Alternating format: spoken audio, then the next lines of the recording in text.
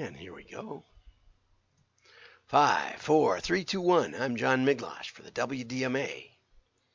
We're going to be talking about break-even analysis today, and we've even got some pretty good examples, I think. So stay with me, and before that, we're going to have some fun. I found the only ROI commercial on YouTube, and it's not exactly what I was hoping for, but let's play it right now. Here we go. Truck runs into the car. Listen, Buster, man to man. Yeah? You smoke a Roy-Tan cigar? Man to man, smoke a Roy-Tan. Man to man, smoke a Roy-Tan cigar. Man to man, smoke a Roy-Tan. For a taste that is better by far. Roy-Tan offers you a wide choice of shapes and sizes to suit your taste. Whichever you choose, you'll enjoy the fine-tasting tobaccos that Roy-Tan is famous for. Come on now, break it up, boys. Man to man, smoke a Roy-Tan. Man to man, smoke a Roy-Tan cigar. Man to man, smoke a Roy-Tan. For a taste that is better by far. So anyway, they're in the middle of a big traffic jam now. But anyway, I put in ROI and got Roy-Tan. So you did too. Sorry. Always stuff you'd never see anywhere else, as usual. The other day, David Foley sent me his book, Postal Mail Profits in a Digitally Obsessed Age. That's an interesting title. And I'm a bit more than halfway through it. And one of the interesting parts of it was that there was some basic break-even analysis. And so here's the foreword written by Brian Kurtz. And he talks about David writing about the new medium called direct mail. Guarantee that this book will be a revelation to all direct response marketers, whether they're obsessed with digital or not. And so David and I have just recently become friends. Brian and I have been acquainted for much longer. It might even get some folks who are silly enough to define themselves by a channel, i.e. online marketers, to evolve into something like multi-channel direct response marketers, both on and offline. I would hope so. David says that avoiding direct mail is an error of the greatest magnitude. Using direct mail is a huge differentiator from your competitors who blindly are avoiding direct mail. Okay, so anyway, in about the middle of the book, I just ran across it. There was a basic break-even analysis, and it's not dynamic. It's just going over the numbers. And so I thought, hey, that's how I got started in this data stuff. Is I presented my little spreadsheets, which were break-even analysis, and that led to one thing, led to another, and I got companies like Blockbuster Video and Daytimers with millions and millions and millions or tens of millions of customers calling me up and asking me if I could make sense of their data. And so now what we're going to do is we're going to go briefly over to the break-even analysis. And this is going to be a little hard to see, but, you get the gist of it. In fact, one day, this is actually as close as I remember, the numbers that Blockbuster Video called up about. Kerry Valentine, the number 2 guy under Hesenka, said, we'd like to do a catalog. And we called around, and you're the catalog guy. I said, you mind if I ask you a few questions? And they said, sure. I said, well, how many catalogs do you want to do? And they said, well, we've got about 27 million households, so let's just say 20 million. We'll do 20 million. Okay. I said, what are you going to sell them? And they said, well, we could sell them collections of videos and maybe some sportswear because we own the Marlins and we could put some of those jackets in there and stuff. And, that's kind of what Wayne was thinking. Okay, that's fine.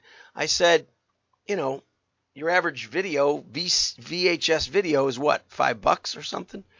$8. So if you had a collection of 4, you might have a $35 average order. Does that sound about right? He said, yeah, that's about right. I said, what's the margin? He said, there isn't much margin on those. In fact, if I remember, it might have been 35% margin, but I've got in here 50% margin. You can put the numbers in right here. And I said, well, you want a nice catalog or, inexpensive. He said, well, we'll make it a little bit inexpensive to start with. I said, okay, I'll put in 35 cents, which is not enough. I think I put in more like $1, but, and then I said, okay, well, what is it going to take? How are you going to do the fulfillment? Well, he said, we got a fulfillment center in Dallas, Texas, and we have to use them because they're not always that busy, so we can fill in with this work. I said, well, what do they charge per shipment? And he said, they charge about $8 to pick and pack it. Okay? I said, okay.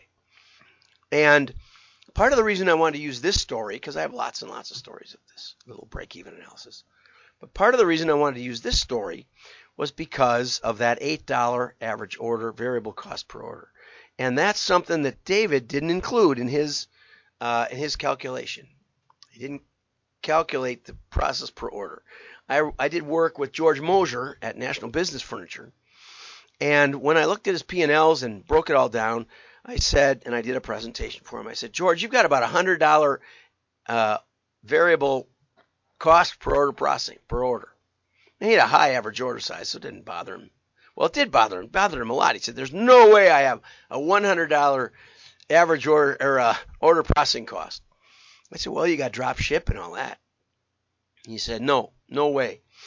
Okay, so I changed the fixed overhead and I put in about like $1 million. So I put, $1 million in here and put $40, which is what he wanted. You can do it any way you want right here in these two cells right there. That they work either way. Dick Cabell, on the other hand, he took me out on the prairie and showed me 9 big military Quonset hut type buildings. Each was $1 million in 1 million square feet. 9 million square feet of warehouse he had out on the prairie, not too far from Sidney, Nebraska. And when we went in the buildings, one building would be shoes and another one would be fishing gear and another one would be hunting gear. And he had guys in little golf carts running around picking the orders. And he told me that his variable cost of order processing was $1.50 or something like that. It might have even been under $1, like 95 cents. I said, Dick, there's no way you're picking them for 95 cents. And he didn't like that either. But it's a very, very simple process. You take everything that isn't mailing cost, isn't cost of goods, whatever's left, and you divide by the number of orders you process, and you've got a variable cost per order. But when I plug these numbers in, as you can see over here, all the numbers are red.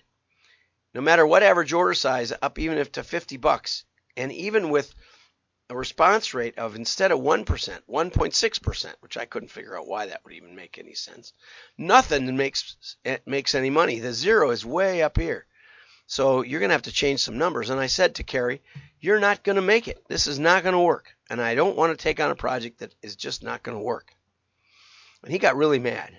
And he ended up flying his IT guy up. Then Kerry flew up. And, I said, I'm not telling you, what to do. I'm just saying, what number can you move? And none of these he could move. But let's take this one down to $1. Just, 1/8 of the cost. Now the graphs all change. Now we actually get above break even if we had 1.6% response rate, and if we had a $50 average order, or actually someplace in there around $45 average order. And we can make that happen. So if you said average order is $45 now, and we make this 1.5%. Oops, guess we don't need to do that. And now you see right here, this would be right where my cross is. That would be the average order. That would be with a $45 average order, just maybe 46, and a 1.5% response, and the rest of the numbers, and a $1 average order, you get to break even. And so you can run this little analysis. There's only 8 numbers, and you can even make it only 6 numbers, really, if you take this development and make that 0. But with $20 million per piece, make that 0. Now we're almost, it didn't change the graph almost at all because it's 20 million pieces, right? And so now you see how it works. Now average order, the cost per piece, if we put this back up to $8, I think what happens is, no, we don't get a star. Okay. Now, I also ran across an article by Mike Gunderson. And Mike Gunderson is asking, how do you budget for direct mail, your direct mail campaign? And this is all about their direct mail calculator. Okay, and he's got some screenshots, and he says, first, you can't say it's too expensive. You got to run the break even, right? But he's actually running, and this is an excellent article, but it's 11 minutes. He's actually running. Here's the campaign cost, which you can vary the number of pieces and the cost per piece. But he's actually building a two-step, I call it. And I have one of those too. And he says, okay, so how many, at an estimated response rate of 0.75, you'd get 3,750 new leads, and at a 20% conversion rate, you'd get 750 new customers. We're going to look at their campaign calculator, and I'm going to try and replicate it best I can with mine. See how? And part of this exercise is fun because it helps you understand how another company looks at the numbers. So we start with 500,000 customers or contacts. We're going to mail 500,000 of these contacts, and we're going to get a response rate of 0.75%, 0.75%. Okay. The average order from Gunderson is $3,500, and the conversion is 20%. It looks to me like there's about a $2,700 profit for every $3,500 sale. Okay, so I put in a 90% gross margin, and it turns out this is, I believe, a banking product, so there could be a pretty high margin on it. 44 cents mail cost, which gets us exactly the same number down here that Gunderson had, and exactly the same number of targeted leads that Gunderson had. And we get about almost exactly on the button the same profitability. And that, we're going to back into this.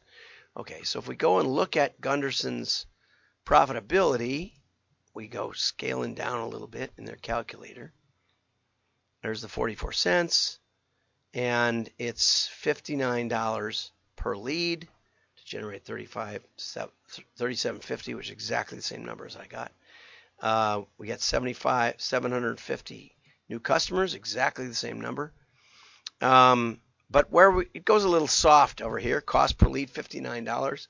I got $58.67, so exactly the same number. And the cost per acquisition $293. Okay. What's missing in here, and what I don't understand about their cost calculator, is that normally in a two-step, and here's the profitability, and we got really close on this one. 2 million, I got 2,075,000. But what's missing is that, I put in a cost of signing up the customer. I put in a cost of fulfilling the leads. So when I get a lead in, I get 3,750 leads. I put in a $15 cost of fulfillment. We're going to send them a nice package of follow-up information. Okay.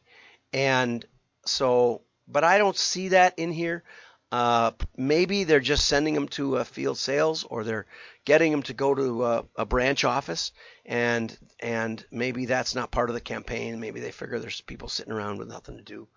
I also have one where it's a phone out campaign where we actually keep track of how fast they can make calls, that sort of thing, and work our way through. But the main point here is that we can figure out basically the exact numbers and mirror Mike's financials and yours too. And where I would ask questions would be, is there a cost of some number times this 3,750 leads? Is there a cost when we sign them up? Is there something they're buying that has an actual real cost of goods? On that mortgage, are there service costs, right? You'd think so. But maybe the bank doesn't think of it that way. Maybe they just look at that as general overhead, and they're just trying to sell. So all these things can be taken into account, should be talked about, worked through, and that's how we look at direct mail. If you're interested in how that process works its way out, or if you're interested in me sending you these simple calculators, I think they're self-explanatory. give me a call. The number's down below. I'll put Mike's article and David's the overview by Brian about his book over, which it does have a link to his book on Kindle, over in the show notes that you can get by subscribing to WDMA.org. So have a great day. Like and share. Your friends will know you're smart.